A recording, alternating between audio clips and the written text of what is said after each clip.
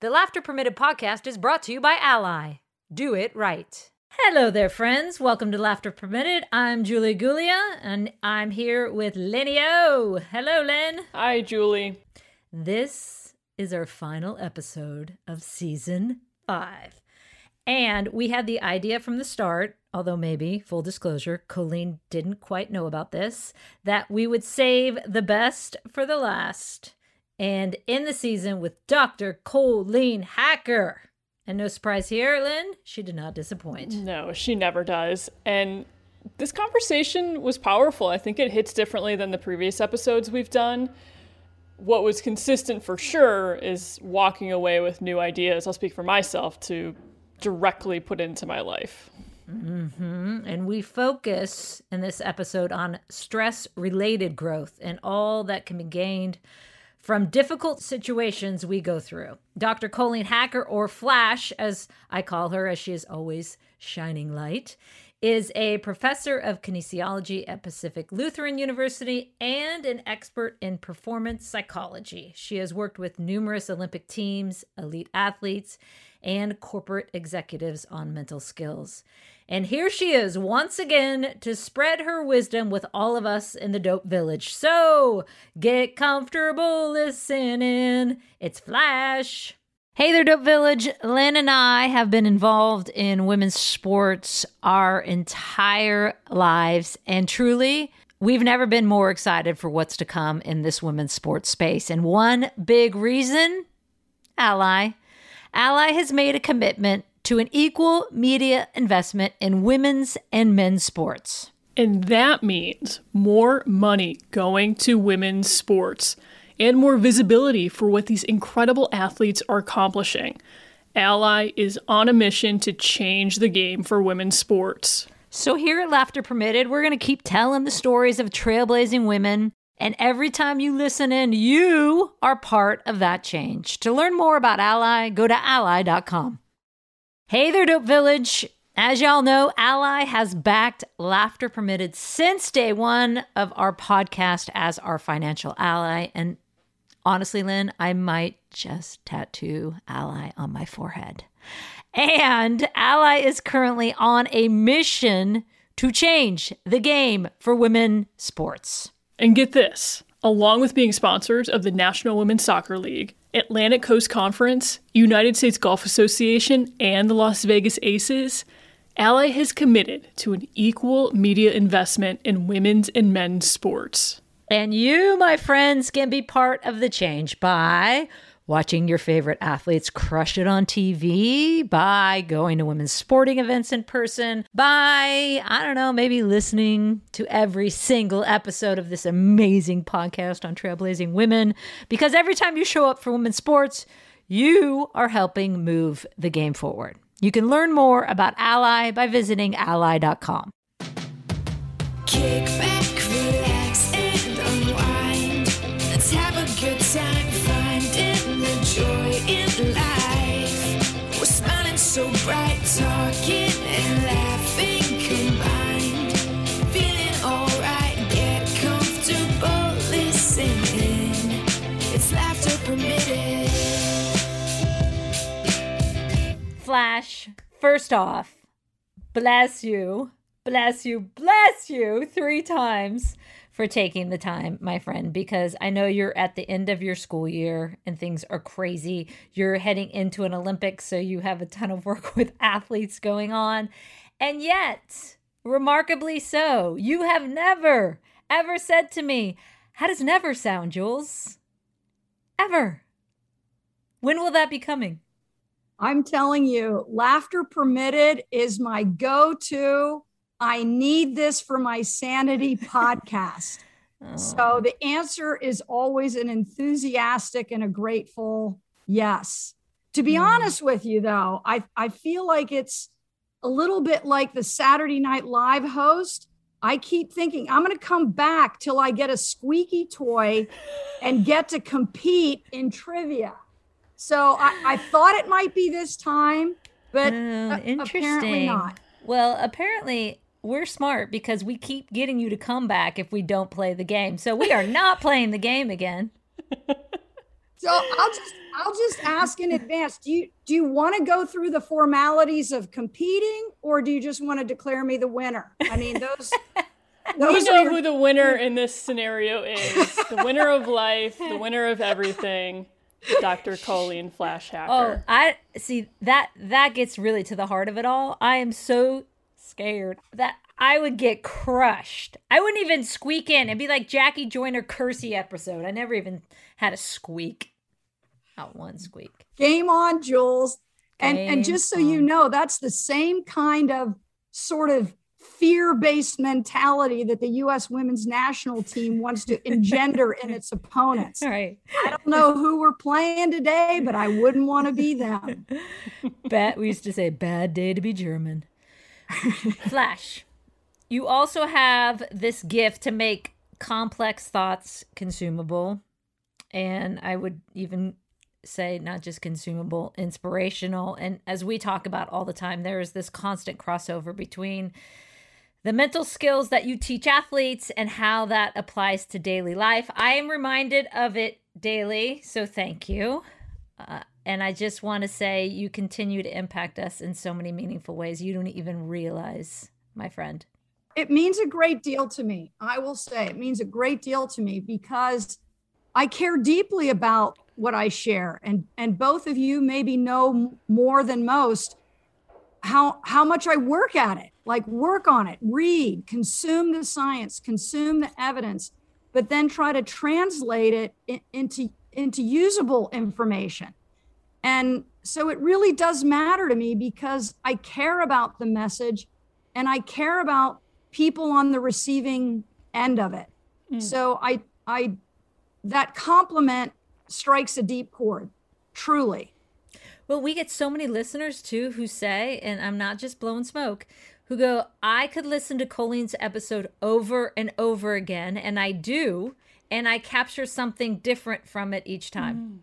Yeah, and it fits with what we talked about earlier. I mean, my mind went to two places right away.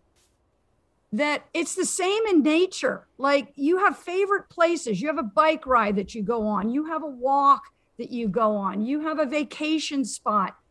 And what I would say, if your eyes are open and your heart is open, you see it anew each and every time. You revisit it again for the first time.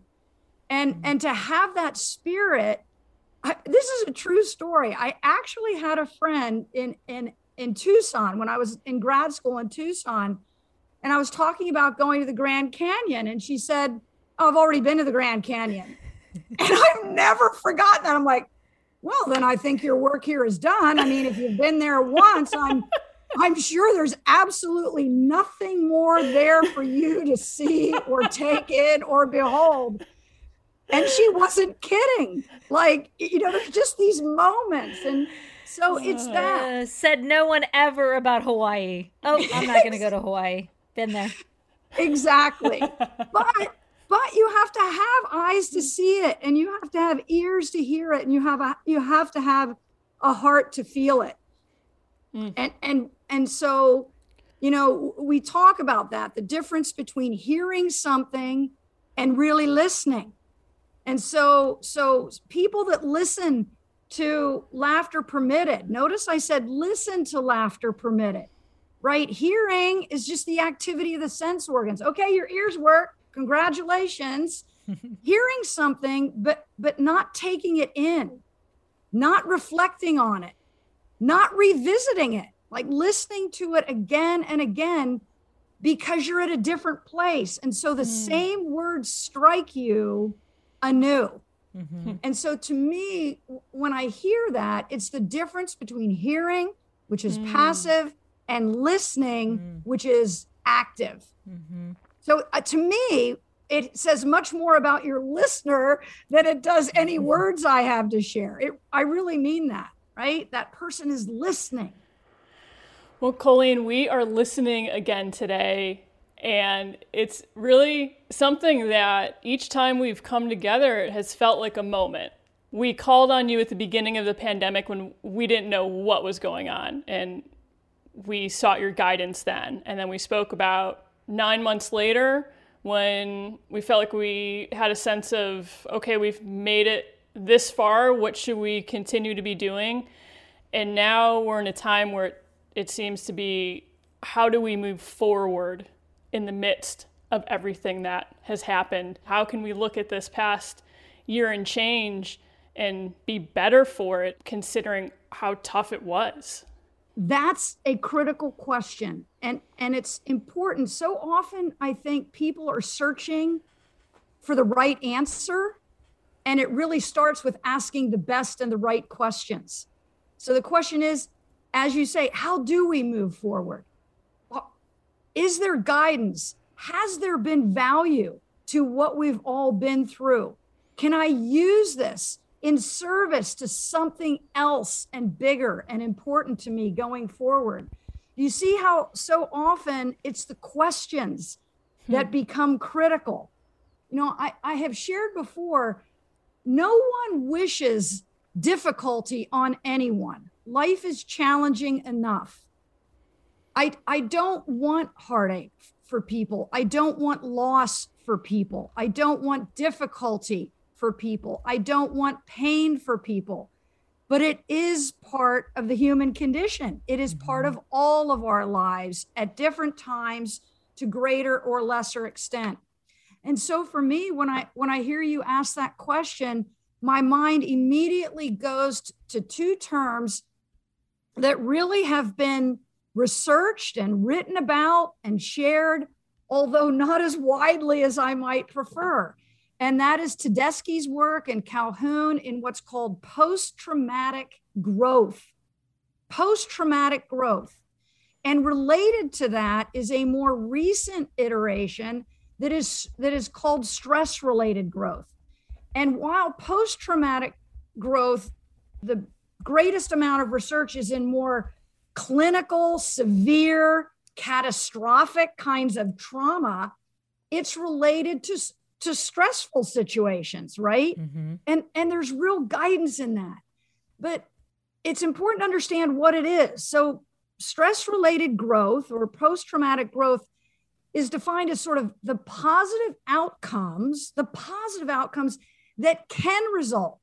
They don't always result. They're not guaranteed to result.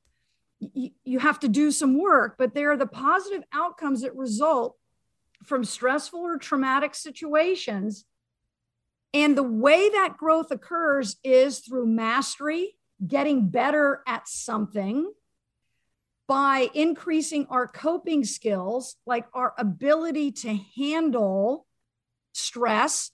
Jules would have experienced that appropriately every day in practice, where we call it pressure training. Like you put yourself in reduced space, and then you reduce the number of touches, for instance, on the soccer ball to increase the stress.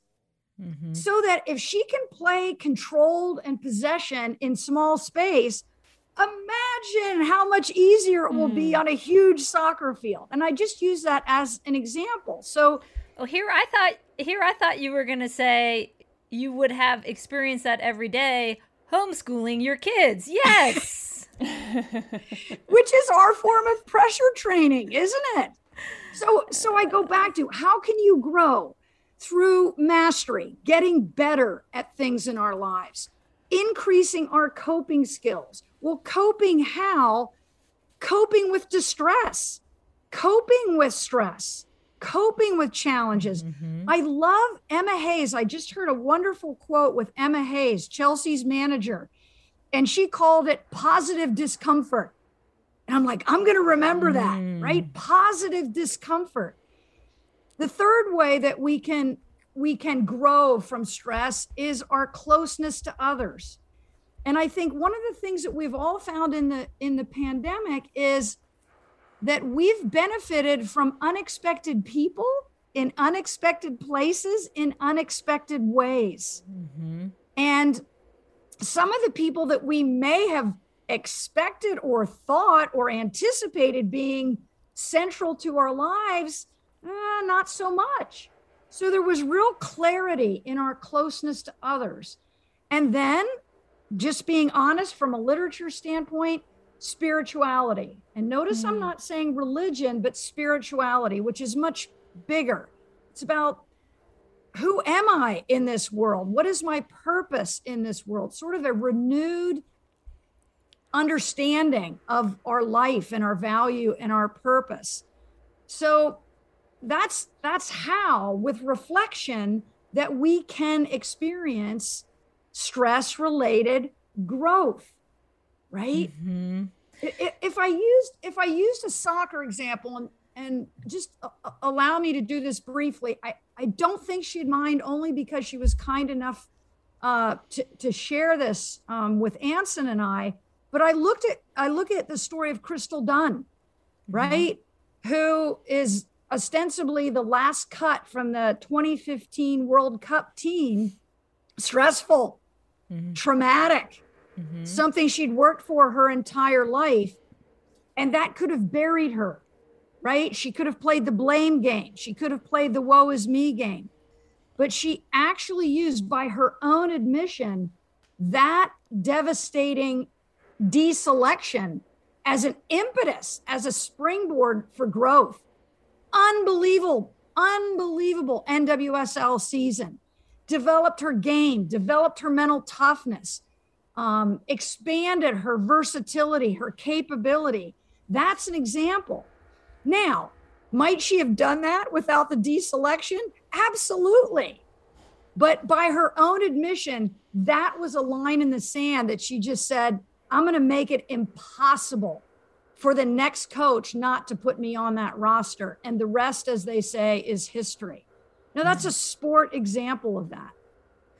So the pandemic has given us this opportunity, given the stress, to actually grow in this situation, is what I'm hearing, right? And what I'm feeling, honestly, as hard as it is, I do look at it as an opportunity to grow.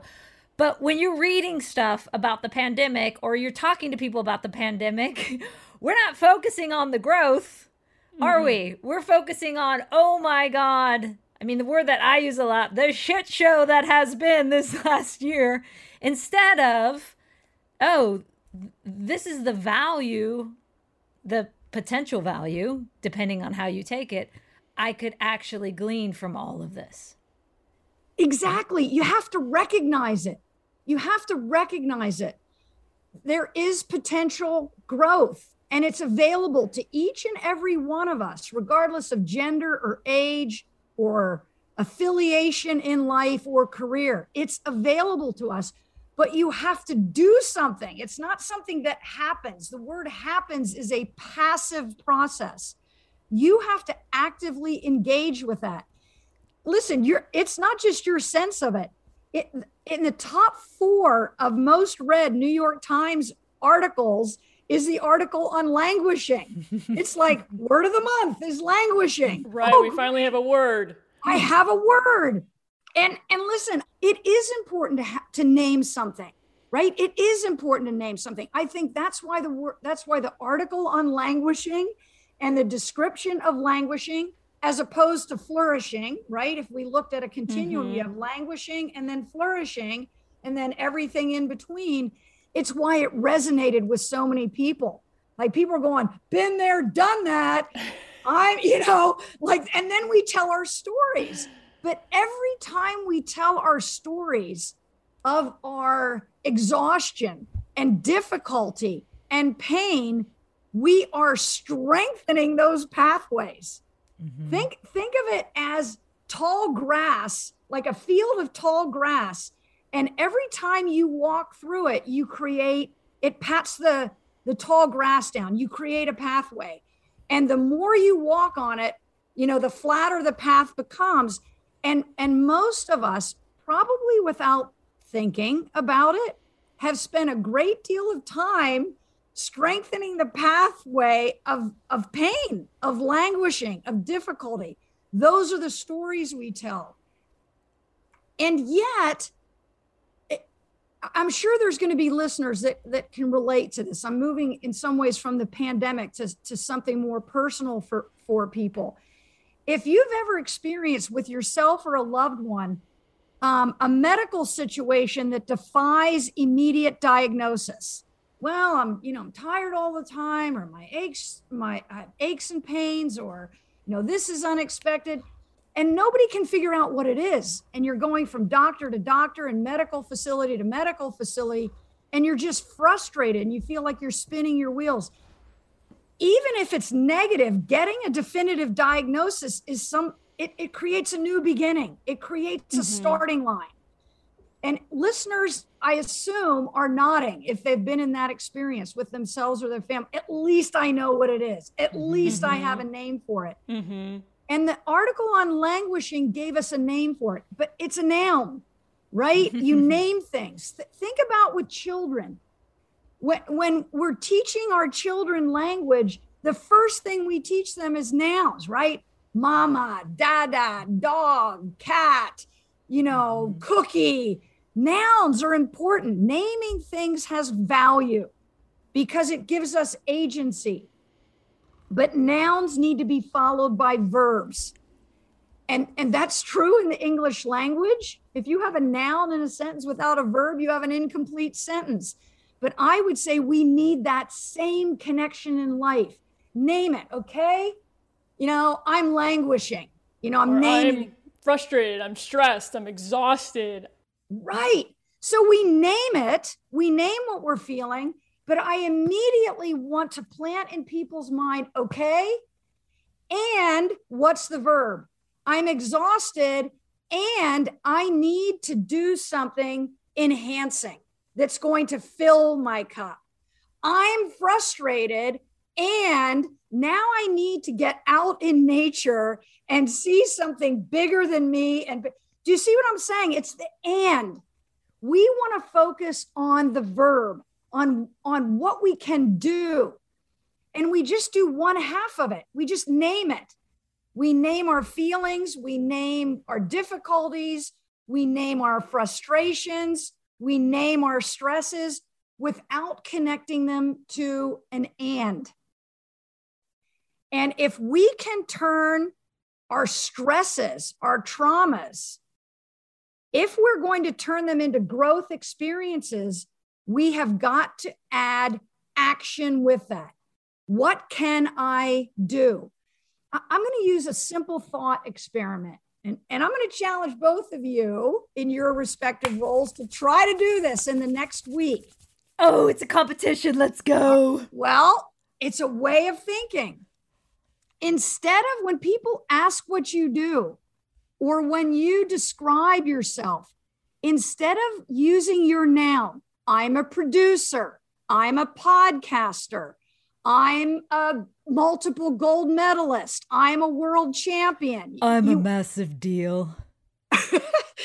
What I want people to do is instead of describing their title, which is a noun, I'm a professor, I'm a mental skills coach, noun, boring, boring, boring. Turn what you are into what you do. Oof. So now it becomes, what do you do? I help people. I provide. I facilitate.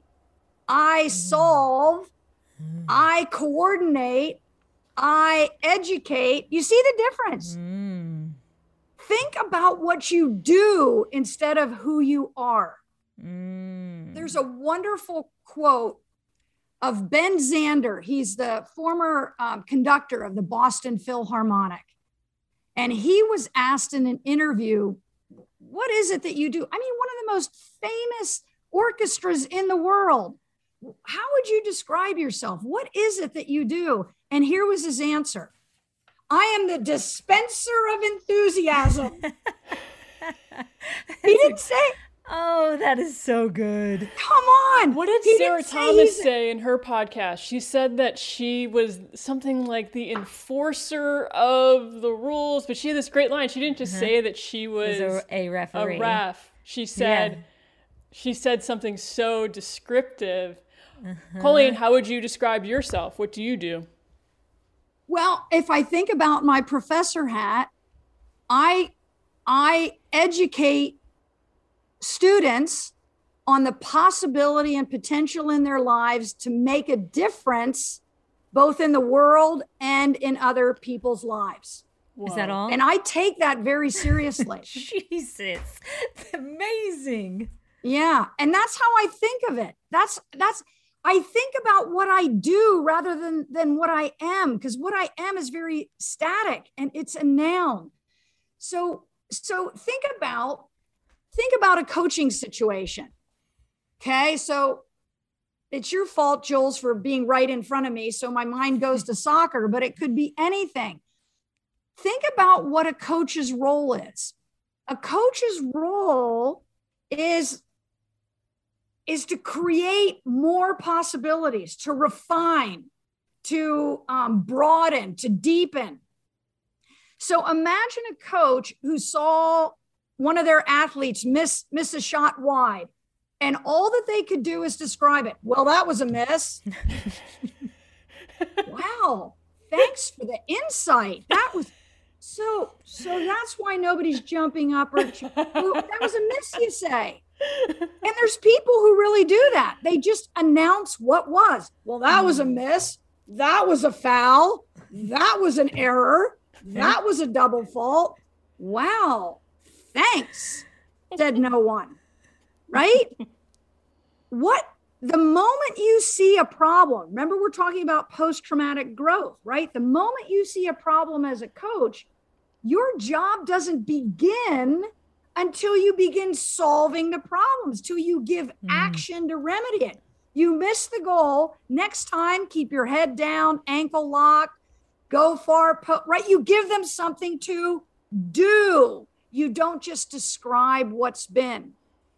That's so good, because it reminds me too of, were you ever at our leadership academies when we give the dog poop initiative analogy? Have you Tell me no, and why am I not in this? And if anything involves poop, I am in. So this is an analogy. Jamie Pagliarulo, who works with us at the Leadership Academies, she loves this book, and it's basically it's a true story. A guy wrote this book about, he was at a soccer game with his child, and there was dog poop on the field. And this dad is watching as all these people are like, hey, watch out for the dog poop. Hey, there's poop over there. Hey, like thinking they're doing such a service by pointing to the poop. He called them the pointers. They put cones around the poop. The referees would even say, hey, watch out for the poop. Hey, watch out for the poop. Poop over here. Poop over here. Neon sign. Poop here. So all of a sudden he's like, why isn't anyone picking up the poop? We need more scoopers in life. So he grabs a piece of cardboard, scoops it up, and puts it in the trash. Problem solved. Poop gone instead of all these pointers. And so the point of the dog poop initiative is be a scooper, not a pointer in life. It's the very same thing. I love that. This goes back. Clearly, I need a renewed invitation back to Julie Foudy's Leadership Academy. Best week ever. So I had not heard that, but it goes back to a conversation Lynn and I were having. And that is, it's my belief that there's very few principles in life, but a ton of application. And so if you just use that analogy, look at how it fits with this conversation. Do you just want to point out the difficulties, or do you want to solve the problem, right? And so it's that notion of taking action. Something's required of me. Anybody who has teenagers at home or have been around teenagers in their lives, they know this classic look where they sort of roll their eyes, put their hands up, and it's like, yeah, I know. And what I always say, I say it to Olympians, I say it to professional athletes, and I say it to teenagers. It's not knowing what to do. It's doing what you know, right? Knowing what to do. Everybody knows what to do. I should have studied more. I should have worked harder. I shouldn't have let it bother me. I should have practiced for that situation. Great. That and 50 cents will get you a drink out of the soda machine. but it's not going to get you results. So it's not enough to know what to do. You have to act on it. You have to do what you know. Look at how that connects to what we were saying about the difference between hearing and listening. Listening requires application, and we're really good about announcing things that we've heard, but we're not doing. Let me give you an example. I should be eating better. I should be moving more. I should have learned how to do that. Well, I should be retired on my own private island, and both of us are going to be decidedly unfulfilled in life. Like, knowing what to do gets you no points. You have to do it. And that chasm between those two phrases, I know what to do versus doing what I know, that space is where the magic is. Because there's people who will act in that space. There are people who will do in that space. And if I circle back to Tedeschi's work and Calhoun and stress-related growth and post-traumatic growth, they point to areas of gain, but you have to look for them and you have to recognize them. And then you have to make a choice to talk about the gains instead of revisiting the languishing. Does that make sense? Like, you have to create new pathways and pathways of accomplishment, pathways of positive coping, things that we've learned that we've never done before. And they're familiar to us now. And you know what? We did pretty darn well. Yeah. We did pretty darn well with something that we've never experienced before.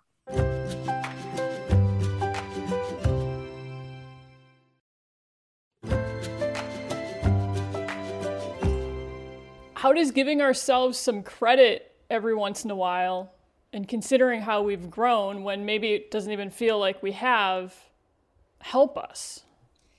Perspective.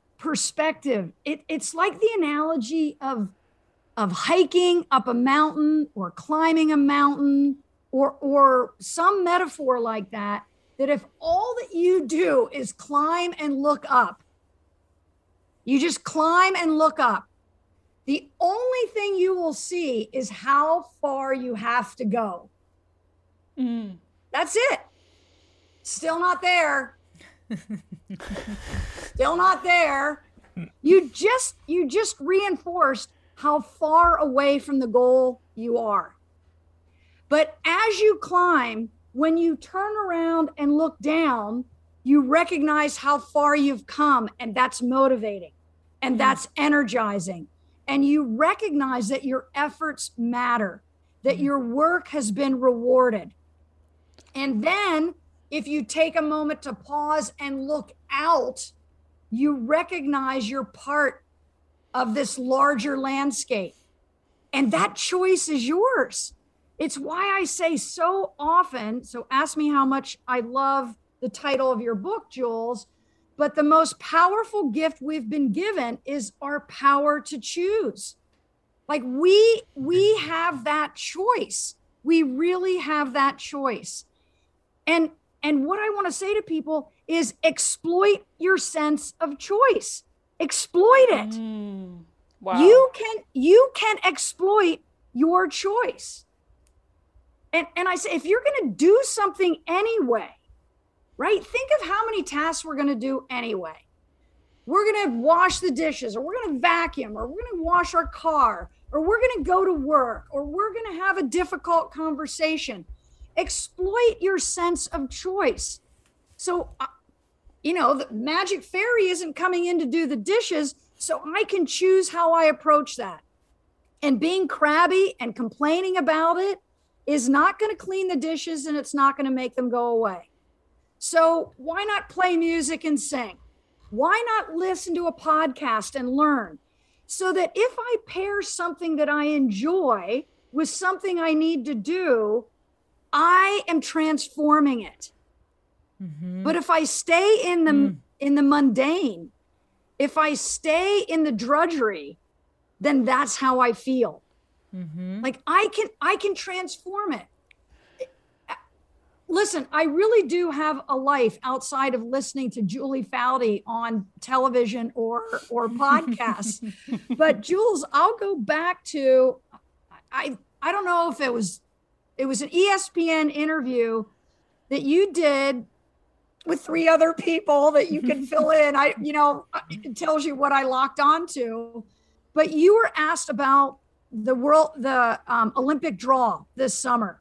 And everybody, so hopefully I'm not making this up. Yeah, I know what you're talking about. Yep. Everyone's talking about the U.S. draw, the U.S. draw, the U.S. draw. And I'm sitting here and I yell to the TV before you answered, right? Like, there is no bad draw. There is. And I'm like, here's what I said, because I knew how you were going to approach it. I'm like, bring it.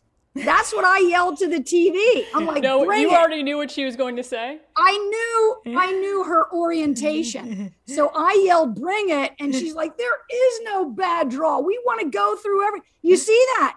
It's that perspective. That's a choice. Oh, it just doesn't seem fair to me. How come we always get well, here we go again. Hardest teams out there again. Jules, I'm asking you sincerely. Do you hear that? Mm-hmm. Oh, yeah, I do. Exactly. Yeah. There's a lot of people who do that. Bring it, suckers. You're in our house now. It's in Tokyo. Yeah. And you're in our house now. We own Tokyo, right? It's that perspective.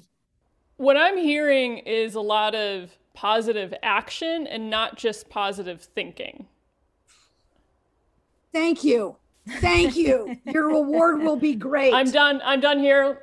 I am done for laughter permitted. Drop the mic. This is not positive thinking and positive affirmation. I'm here to pump. Not that. Whatever that is, not that. This isn't cheerleading. This isn't positive thinking. This isn't Pollyanna, everything will work out. It's roll up your sleeves, hard work. It's a decision, right? It's a decision that you make.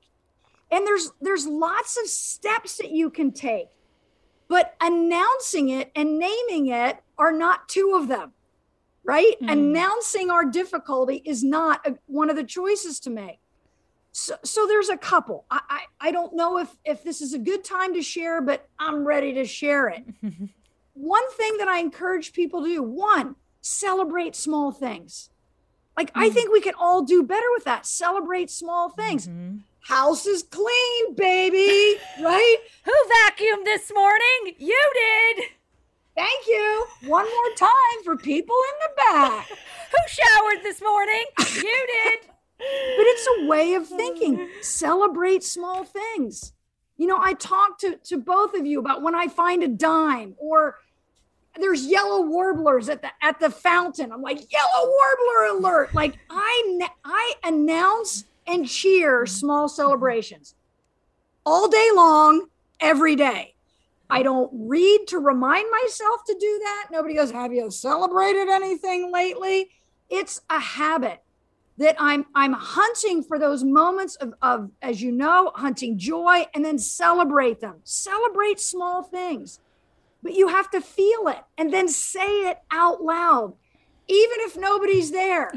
Like, nobody's in the house, vacuum that living room, boom, and nobody's there to hear it. But I promise you'll feel differently. So feel it, say it out loud, and then turn those celebrations into stories. Imagine if we turned our celebration into the stories. Let's share those. So that's number 1. Number 2, I'm going to say it, and I imagine 20,000 people rolling their eyes, but I'm going to make the point about that. Gratitude. Oh, we've heard it. I have 12 gratitude journals. They're in my hutch. Oh, 12? I have 14 gratitude journals, and I'll be re-gifting them for birthdays in the years. Like, we all know about gratitude. You see where I'm going with this? We know about it, but we don't do it. Oh yeah, I've heard that. I saw that Oprah interview, right? We name that we know about something, but we're not doing it. knowing about the value of gratitude does not reap benefits, right? You have to do gratitude. I teach a team building class at my university. And one of the assignments is that students are required, you're welcome, students. Students are required to list 5 things that they're grateful for and why every day for 2 weeks. That's a major college paper assignment. 5 for 2 weeks. And then they write just a 1-page, all right, how were these 2 weeks different? You can guess and you'd be accurate. They have a renewed appreciation of the little things in their life. They have a renewed appreciation for the people in their lives. They have renewed appreciations for all that they have. And they realize that what they were focused on before this assignment is all they had to do and all of the issues and stress. It is a radical refocusing, but you have to do it. You can't just know about it. Buying a gratitude journal and putting it in the drawer does not confer benefits. You have to engage in gratitude, right? We know about it, but we don't do it. A third thing that we could do, also an assignment in this class. Sign me up for this class. Exactly. Can I audit it? Exactly, where I don't just know about this stuff, yay for me, I turn it into action, like having it be an assignment as opposed to write a 15-page paper on the value of team building and then put it in your shredder at the end of the semester, right? And then compost the paper. Congratulations, you've saved the planet. Is I try to turn knowledge into action that's beneficial, okay? So we do gratitude, 5 a day for 14 days. Not for life, but if you did that every year or every 6 months, you would reap those benefits. Okay, second part, random acts of kindness. Every 2 or 3 days, again, they have 2 choices. Every 2 or 3 days, do a random act of kindness. 1 random act of kindness, but it comes with a twist. It has to be anonymous. And the reason that I require it to be anonymous is that we don't realize how much we do for others, and it's tied into their appreciation for us for doing it. If you hold the door open for someone and someone doesn't say thank you, it's like, well, you're welcome. I mean, we're offended if we're not properly thanked, right? And so it has to be anonymous, and it has to be something you wouldn't normally do. So if I would normally mow my neighbor's lawn, for an example, I couldn't use that because I normally do that. Well, what does that do? It gets you thinking and creatively problem solving. It puts binoculars in your hands. Now you're on the hunt. And the students come up with such cool stuff. And these don't have to be change the world. They have to be little things. I brought the neighbor's garbage in. And then it's fun to say, you're out talking to the neighbors and like, man, somebody keeps bringing in my garbage can. That could be, right? You sort of secretly enjoy that. I have students that'll put, notes in library books that somebody might find when they're in the stacks and exhausted or whatever it might be. But it gets you creatively problem solving and thinking outside yourself. The alternative way to do that is 5 good deeds a day. 5 good deeds a day, and do that every month. And notice how I'm providing choice, right?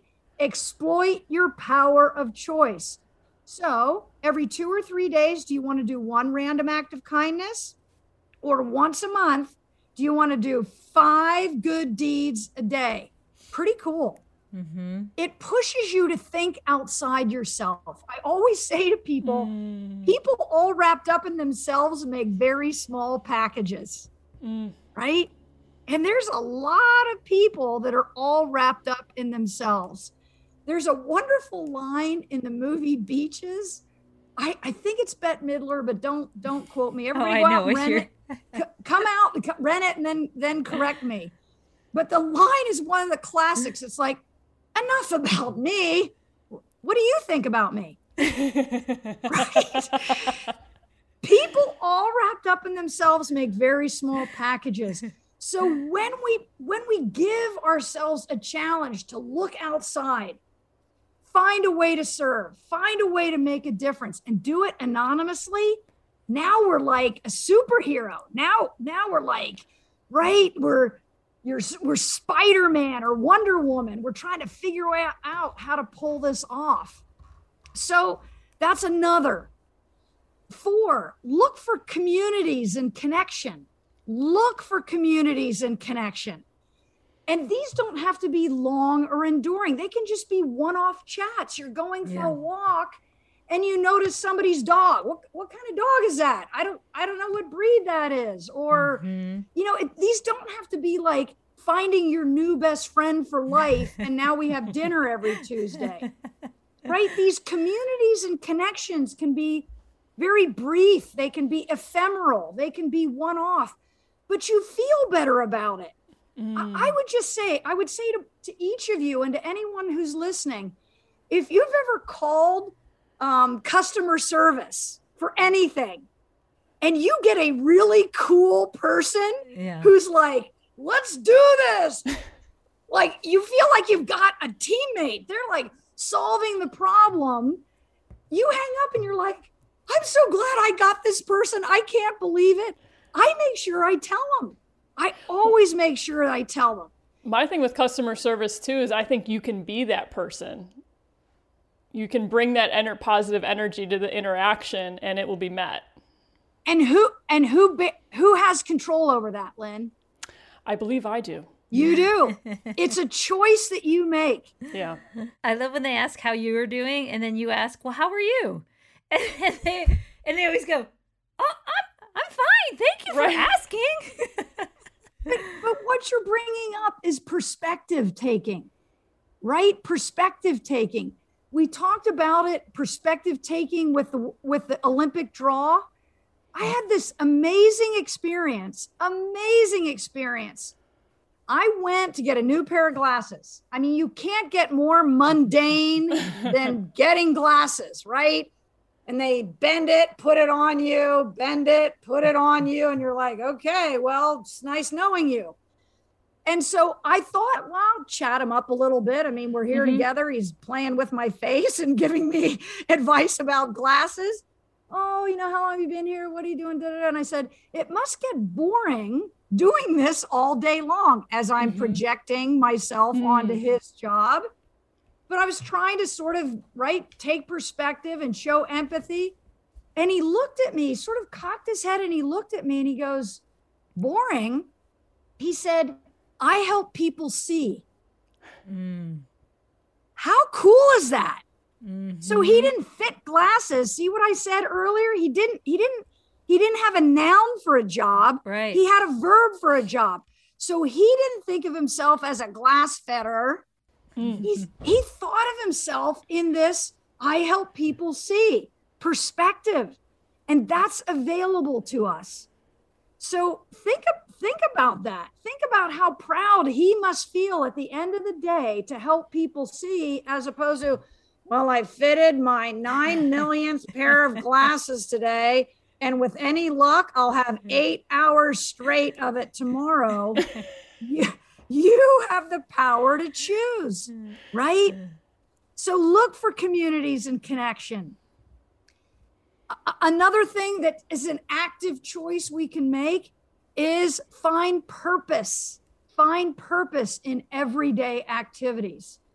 And Simon Sinek and others talk about it, but it's going to your why.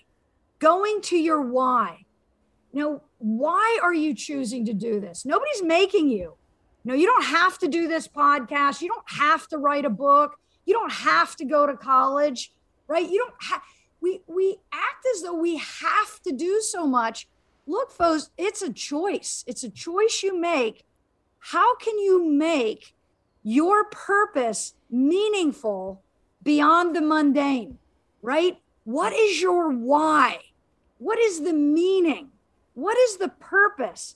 Rethink our place for something much bigger than simply our task or our job. And we have the power to do that. And then I'll just end with, try something new. Try something new. And I'll hear people say that as though it's a failure. Well, I tried knitting and that didn't go well.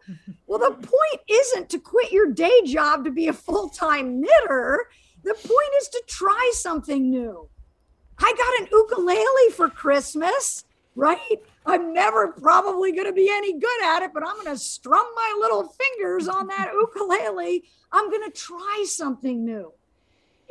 Notice my advice isn't pick something and then doggedly devote your life to it until you're an expert. No, try something new.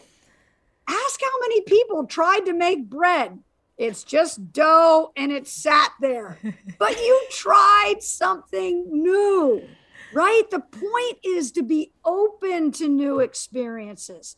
The point is to be game. I'll give it a go, right? I'll give it a go. I'll give that a twirl once, never doing it again.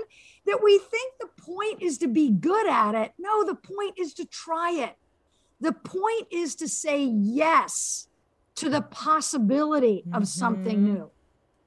And I think how many people pick something and stick with that one thing when it's no longer bringing them joy or laughter or a sense of mastery or accomplishment, but they feel like they've got so much into it now they can't afford to change. Why not? Why not? So there's something about that renewed excitement, that renewed motivation, that renewed energy, that beginner's mindset. That's why I use that word, like, I'll give it a twirl. I'll give it a go. And so many people are afraid to do it because they're not going to be good at it, right? That wonderful quote, even the expert was once a beginner. And so if we come at things with this humility and openness, who knows what or who you might discover along the way, right? I just love that. But notice how everything that I just shared, those 6, are actions you have to take. A lot of verbs. A lot of verbs in this one. I'm going to go through them. Celebrate small things. Exploit your sense of choice. Try something new. Having to do gratitude. Do gratitude. We could just cut it to. Knowing and not doing wins you no awards. For my 12-year-old Declan, I'm going to keep that one. Oh. I'll apply that one to myself. I've had to recognize that I've been using nouns, and I got a call to action from my therapist. And she said to me, I have it on a Post-it in my kitchen, anything I'm not changing, I'm choosing. So I was choosing to sit in that noun. And then I finally said, okay, I need to start doing. I need to start moving. I need to start doing what I've been thinking about. But I was sitting and thinking as well. Notice how in my conversation, in Jules' conversation, in your conversation, Lynn, each one of us has pointed to choice, to agency, to the power that each of us have. Why relinquish that power? I'm dumbfounded when people choose to relinquish that power. It's the most powerful gift we have, right? And we talked earlier in another chat, the 3 of us, about writing your own story. Oh, I was just going to go to that. It's a full circle moment. Like, give it up, Jules. It is full circle. Like, write your own story. That's a choice. This is a new beginning for so many people. It's a new beginning to examine how we're living, who's in our life, what's important to us, what we value, what we're making time for, what we're making space for. All of us have been given a very powerful magnifying glass during COVID. Pay attention. You know, the wonderful Maya Angelou quote that says, you know, when someone shows you who they are, believe them the first time. When you're examining your life, pay attention. Listen to what you're saying. Pay attention to what you're feeling, and then have the courage to act on it. Have the courage of your conviction to act on what you have discovered by looking through that magnifying glass. When you choose to write your own story, truly make that a choice. What happened to you? How you coped with it?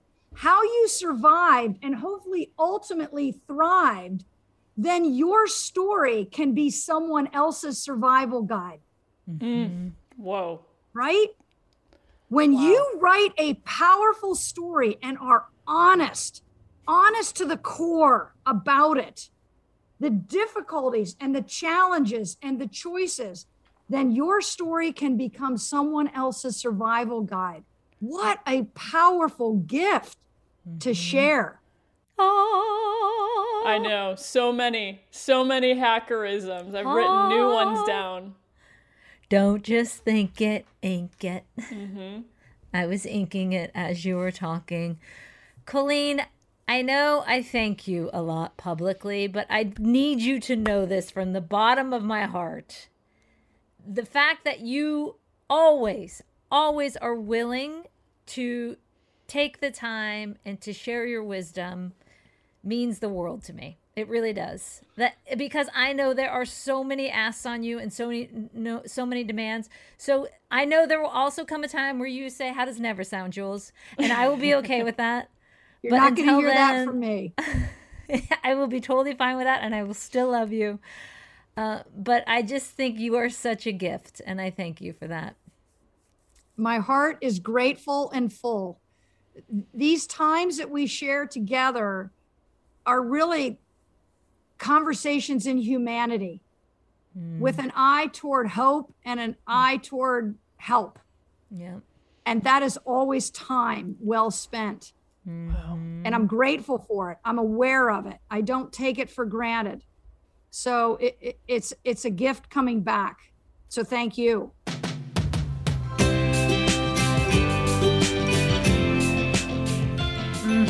I have known Colleen for, 25 years. Wow. And she not only explains things, and this is over the course of 25 years, she gets me excited to change things. She doesn't just name it. She gives you strategies to grow from it. And I am such a believer in the power of choice. We control how we react to situations, good and bad. And to me, that's everything in life. It's everything Colleen talked about in this episode. And every time, literally in 25 years that I've listened to her, it's a jolt of good. Yeah. What's your takeaway, Lynn? I think I wore out the word wow in this episode. I just kept saying, wow. Wow. I think I threw in a few woes, but just wow. And I do want to take a moment to echo what you said at the end of the interview when it comes to gratitude for Colleen. She does not have to do this. She does not have to come on this podcast and share her wisdom. And the thing is, she puts in sweat equity before these conversations. And legitimately, she usually gets paid for sharing this knowledge. And what's remarkable is what she said at the end that was just so touching is how she values conversations in humanity and helping others above all else. So I feel so fortunate for these episodes, for every conversation I have with Colleen, the fact that I can text her. You know, she has added to my life without question, and I hope that everyone who listened to this episode took away your own hackerisms. Because, yeah, like you said, every time there's something new. There's something new. And that sweat equity is real. Yeah. She has notes upon notes and pages that she pores over when she's talking with you. I mean, it comes as no surprise that she just continues to amaze us after all these years. So, questions permitted, Lynn. This one is from Pub Wisdom on Instagram. It's for you, Julie. Pub Wisdom. Do you know who it is? Yes, Pub Wisdom's my boy Ewan. Oh, okay. Well, and he's my, full disclosure, I call him my pickleball sugar daddy. Oh, well, then it makes sense that this question is pickleball related. Oh, yes. Ewan is my friend, Ewan Morrison. Thank you, Ewan, who gets all my pickleball courts for me, and we play together. Oh, what did he say? I didn't know this. He asks, who's a better pickleball player, you or Ian? This is why. Come on, Ewan. You know the answer to this. Lynn, you have yet to play. It's me, for the record. You have yet to play with Ian. Mm-hmm. He is a very good tennis player. Mm-hmm. I have yet to play him in singles, but I say this with confidence. Mm-hmm. I think I could take him. Wait, have you played pickleball with him or just played tennis? No, we usually play together, but I've never played singles against Ian. So you've played doubles pickleball with Ian. Correct. You've never gone head to head though. No. Oh. We'll Well, have to set that up. yeah. Then we would really find out the answer. Yeah. I wonder what Ewan would say to that, because he has played with both of us. Ewan, if you don't take my side. One of the reasons I wanted to ask this question was to have the opportunity to talk pickleball. Oh, yeah. It's because you now are in Uh-huh. the culture. You're in it. I'm in. Yeah. I've played twice now. I was over at your house recently watching professional pickleball on TV, which was riveting. Finally got a chance to see strategy and how it's done. And it is, you and I both now know this. It's all about the dinks. Dink responsibly. This is who we've become. We are watching. Literally, you just said that out loud. You acknowledged the fact that we get excited about watching pickleball on top. Oh, it was so good. First, we watched men's doubles, and then women's doubles came on after. Women's doubles was way more fun to watch than men's doubles. There was something even therapeutic about it. I don't know. I'm in. I do need to get my own paddle. You've been providing me with a paddle. I would like to practice more. I want to get my dinks down. You were good right away. 2 in and you got it. And you got it. Thank you. Your serve though, that's the thing. Ian better watch out for your serve if you do play together, because it's becoming pretty wicked. Yeah, he hasn't seen my new serve, so. Mm-hmm. He is one of those spinny types, though. He spins every ball, which really annoys me. Does that in ping pong. He does that in tennis. That's the tennis. Yeah. Anyways, yes. Welcome to the pickleball craze. Jump on board. You too. Everybody. Yeah. Get on that train. Mm-hmm. Okay.